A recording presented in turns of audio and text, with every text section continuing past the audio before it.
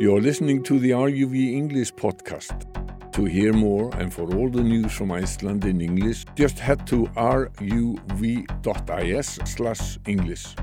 Hello, this is the RÚV English Podcast. My name is Darren Adam. Thank you very much for your company. A special edition today because I think we really need to just step back from a story which takes so many twists and turns and is so confusing for that reason. It feels like a story that if you miss just one detail, you might be lost forever. I'm certainly speaking for myself on this. And this is the story of the wage dispute that has been running between the union Efling and the business body SA in Iceland for what seems like forever. It is, in fact, only a couple of months, but it does seem as if we've been talking about little else. So serious is the dispute and so complex are the issues. So I turn to my colleague here at RÚV, Pétur Magnússon, who is going to try to unpack some of this. And I guess we start by saying, Pétur, that we are talking right now just after 4 o'clock on Wednesday afternoon. Sometimes with the podcast, there's a bit of time between the recording and the time that they're published. We want to minimize that as much as possible here. So if you listen to this podcast when it's published, it'll almost be live. But even with that, we have a caveat, don't we? Because there is, and we'll cover everything else in just a moment, but let's start with what we know is happening tonight, Wednesday night. Yeah, so tonight, there were some developments where Efling had planned some strikes that would start on 28th of February, but they did, push them back due to a vote at SA about a lockdown. So SA wants to impose a lockdown as a measure to try to get some results into the negotiation, which would mean that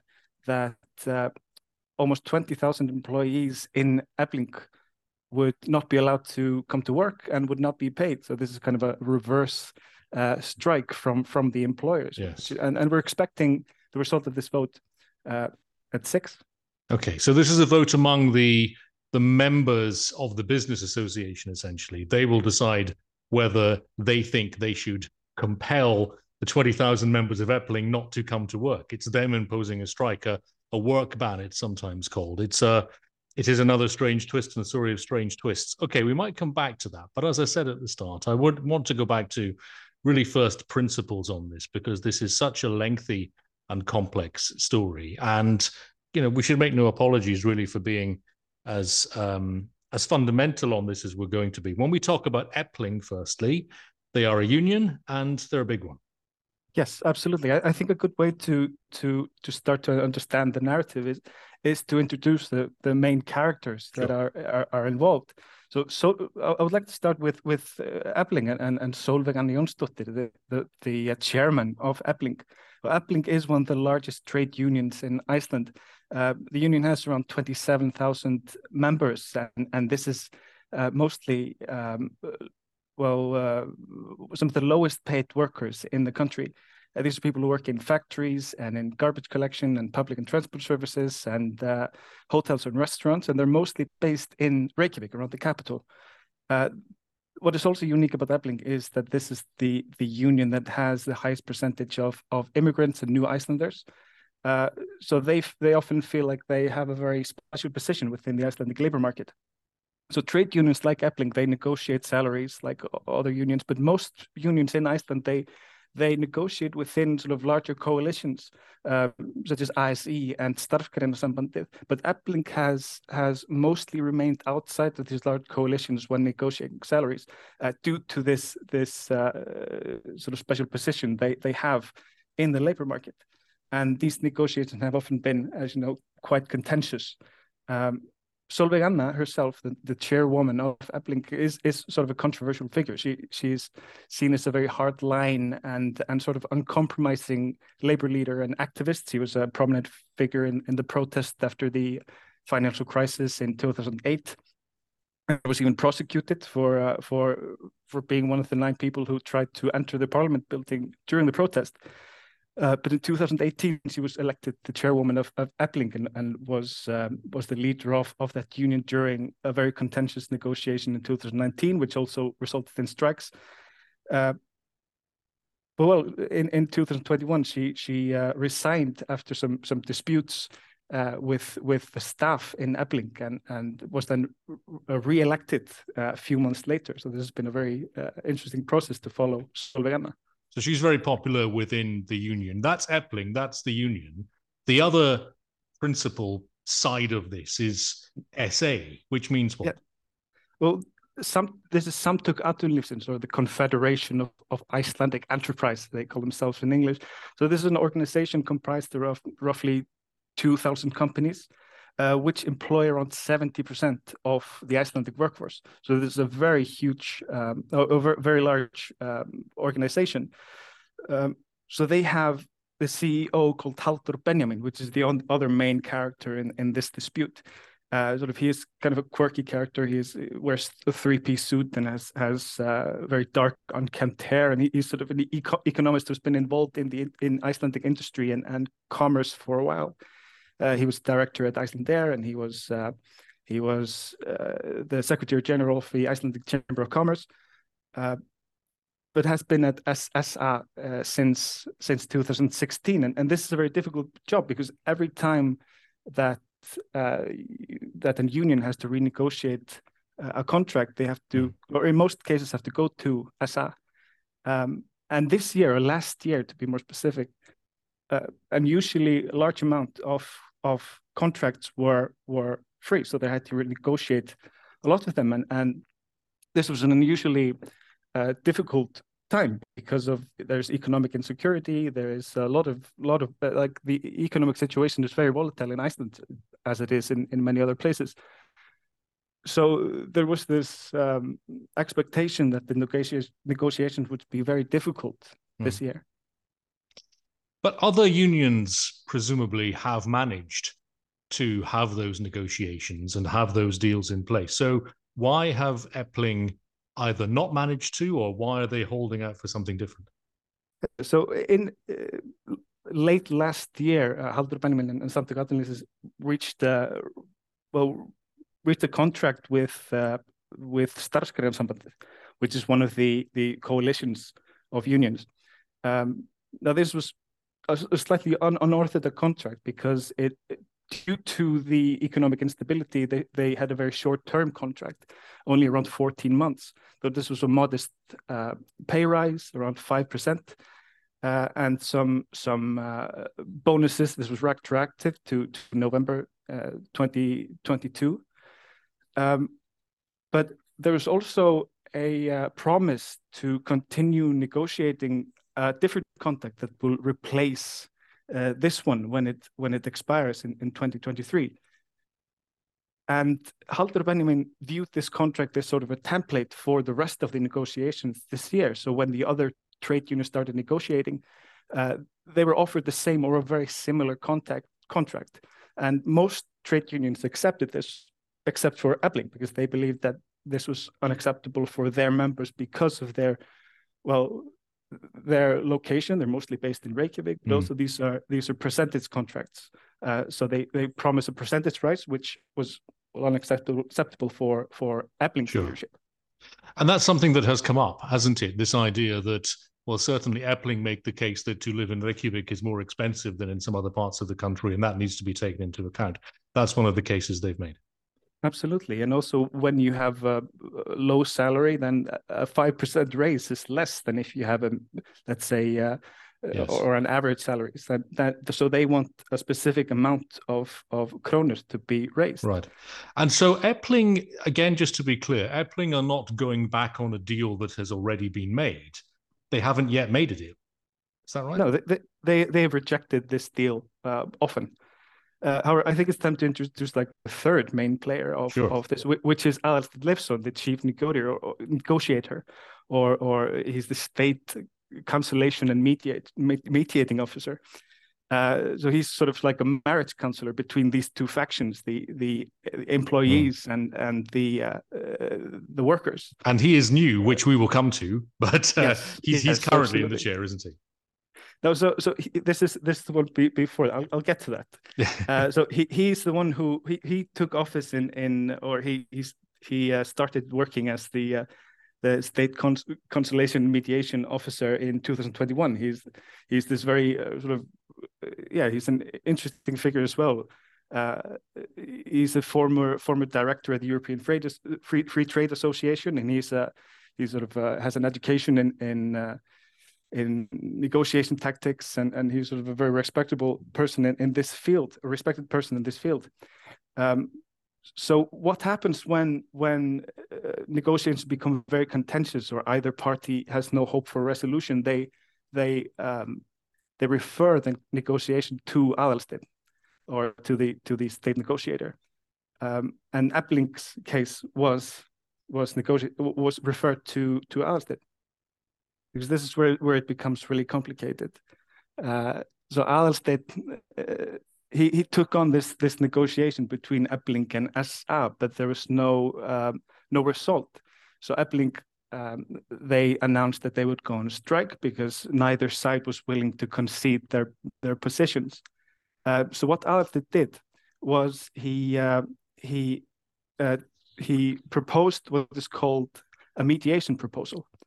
No, a mediation proposal might not sound bad, but it was a very controversial decision, and because in a normal negotiation, Solveig Anna and her team would reach a compromise with Halldór Benjamin and his team, and they would have to agree on a possible contract, and then the members of Efling and SA would vote on that proposed contract. However, but a mediation proposal entirely bypasses this first compromise and lets members vote on a contract that is not necessarily agreed on by the two negotiating parties. And this mediation proposal was essentially the same as the first deal that SA offered, which Solveig Anna and Efling had refused many times. So Solveig Anna was very unhappy. Even Halldór Benjamin was unhappy, because Solveig Anna said that this was aðalsteinn taking away the union's right to negotiate by themselves. And other labor leaders also criticized the decision. Other unions said that was a strange position for a union to be in, that they would have their rights to essentially have autonomy and negotiating rights taken away. Absolutely. And there were calls for aðalsteinn to resign, but he had the support of the government. Both the PM and the Minister of Social Affairs and Labour Market, they supported aðalsteinn's decision, because it is legal. The chief negotiator can't do this. However, when it came to getting the list of Efling's members, Efling refused. They didn't want to give the chief negotiator the list of members, yes, so that they could vote on the proposed contract. That was the electoral role, really, wasn't it? You couldn't have the election without the list of voters, which in this case was the membership of the union. Exactly. So aðalsteinn took this to the court. The district court said that Efling had to hand over the list, but they appealed, and then the Lands Court, which is sort of the Court of Appeals, they decided that Efling did not have to hand over the list. So the chief negotiator was unable to call to a vote on this proposed contract. So what happened next is that aðalsteinn, who felt like his tools had been taken from him, he resigned from this particular dispute. He's still the chief negotiator for everything else. He's still working on other negotiations, but there was a different man who was hired only to oversee this particular dispute, this Ástráður Haraldsson. So he is, well, so the state mediator has not changed, but he does not have a view or input into this particular case. Someone else has been brought in, yes, as a compromise, I guess, to try to get things moving. Now, exactly. It did seem, and do stop me if we're moving too quickly here. I think I might be going too quickly for myself as much as anything else. But let's go back to last weekend, where there were certainly signs of hope, weren't there?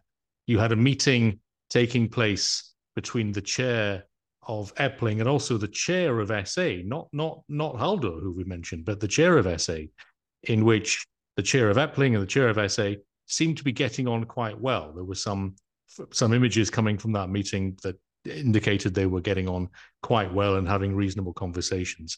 And for a couple of days, it looked as if maybe this was going to go in a different direction. Indeed, Efling had suspended the strikes until last Sunday, and then it all went wrong.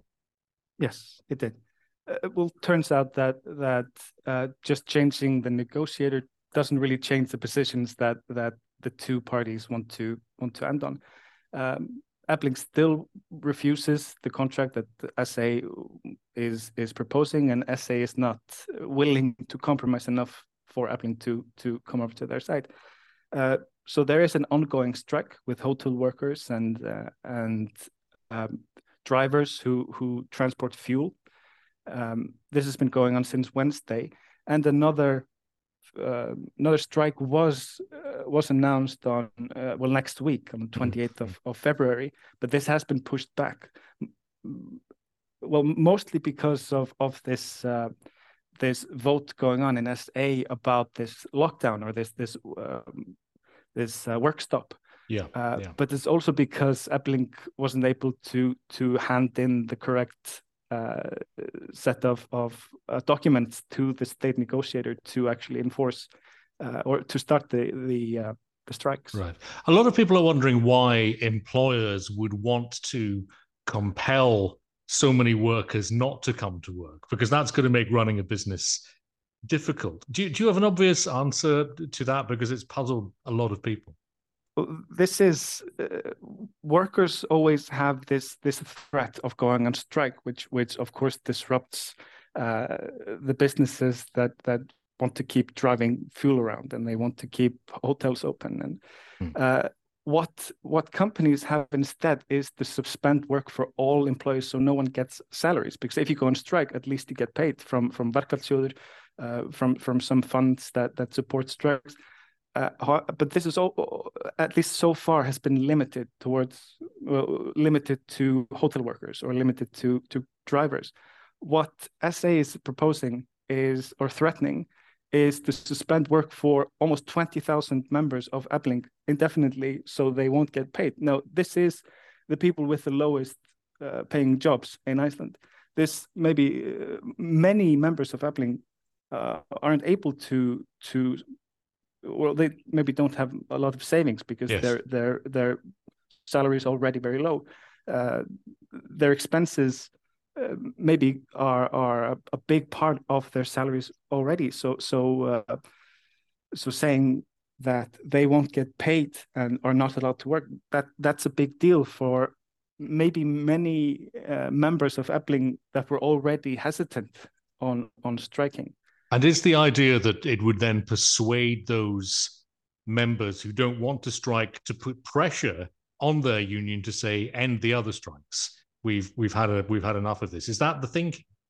Yeah, absolutely. So the position we're in now is that Efling is trying to coerce SA to back down on their demands, and SA is now starting to try to do the same with Efling. They want Efling to take this deal that they've already proposed without making too many concessions, well, it's a stand-up. We're now just waiting for the result on who will cave in first. For their part, SA have certainly said in the past, and they've said more than once, that they don't think it would be fair to basically give a different deal to Efling, which is what this would come down to. They say it wouldn't be fair on their members who have an expectation that they wouldn't have to sign a better and more generous agreement. Is that still SA's position? That's their principal objection to this, isn't it? It is, yes.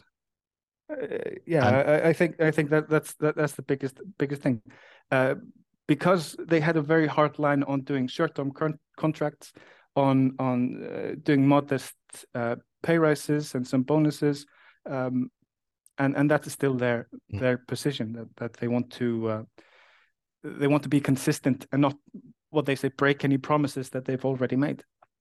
There is a lot of concern from people who are planning to travel to Iceland, stay in hotels, maybe drive around even, that these strikes are going to have a real impact on their ability to do so. At the start of this, the start of this phase of this, I know that a lot of the affected hotels were saying, well, it might be the case that you don't get clean towels for 3 days and the restaurant won't be open, but you can eat somewhere else. Do we know yet how these strikes, particularly if this does go to a work ban, what kind of impact is this going to have on the tourist sector particularly, because so many of these workers do work in tourism and work in cleaning hotels and such like? Well, this is a very unprecedented situation. We haven't really seen a labor dispute that has been this contentious and this volatile. And it's been a very long time since I started covering labor issues. I have not seen a work stop yet. Tourism, or people in tourism, have their concerns. Obviously, people are now thinking that maybe people who have booked an hotel aren't going to be able to stay at that hotel and may just end up without any accommodation. So now there are hotels are trying to start some sort of shelters for possible tourists that won't have any accommodations due to the strikes or the work stops. But I think we have to be honest that we don't really know exactly what the effects of this will be if there is a work stop, because we haven't really seen this before. I think there's definitely going to be some disruptions in the transport of food and gas. There will be some disturbances with people's travel and tourism, but we don't know the extent of it.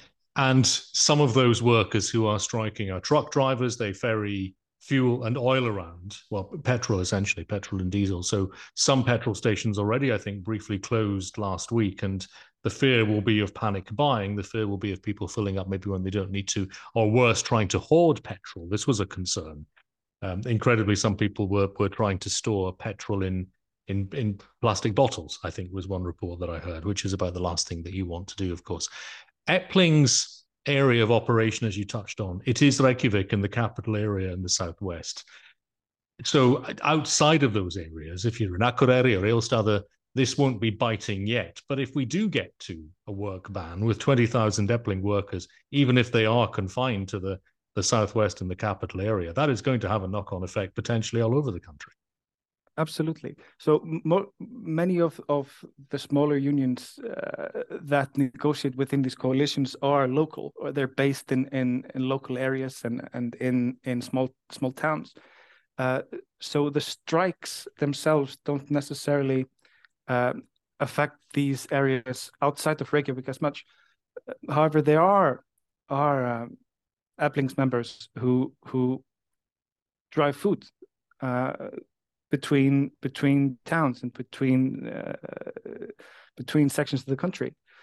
So I think if there's a work ban, if all 20,000 remaining members of Efling that haven't had their contracts extended, I think that's definitely going to have an impact on at least most sort of major areas in Iceland. And there's a real sense that this is bad and getting worse, but the ultimate destination is so bad that nobody wants to get there. And yet we've broken through all of those stages already. A work ban for any significant length of time with 20,000 people out of the workforce, obviously that would be devastating for them, but it would make the running of companies so very difficult as well. Obviously, nobody wants to get there, but that doesn't yet seem to be enough to stop this from getting worse. Yeah, this situation, this standoff doesn't seem to be sustainable.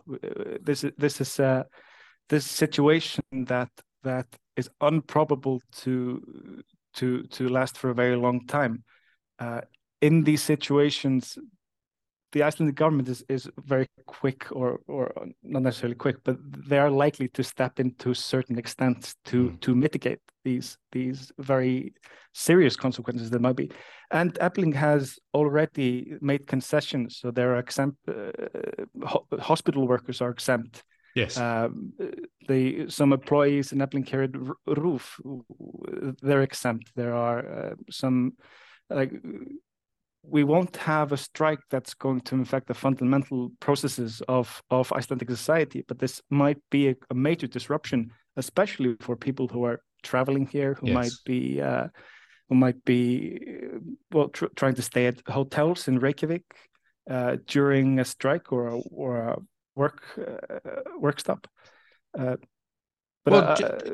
Just a word actually on the government, because I certainly noticed yesterday there was a meeting of the government during which they discussed this and presumably other issues as well. But as far as they discussed the threat of a work stoppage or a work ban and the current state of affairs, they seem to be not saying very much other than we need to get SA and Efling back in front of each other, talking, negotiating and bringing this to an end. The government, as you suggested, they're not really getting directly involved yet, other than keeping an eye on this from an emergency perspective.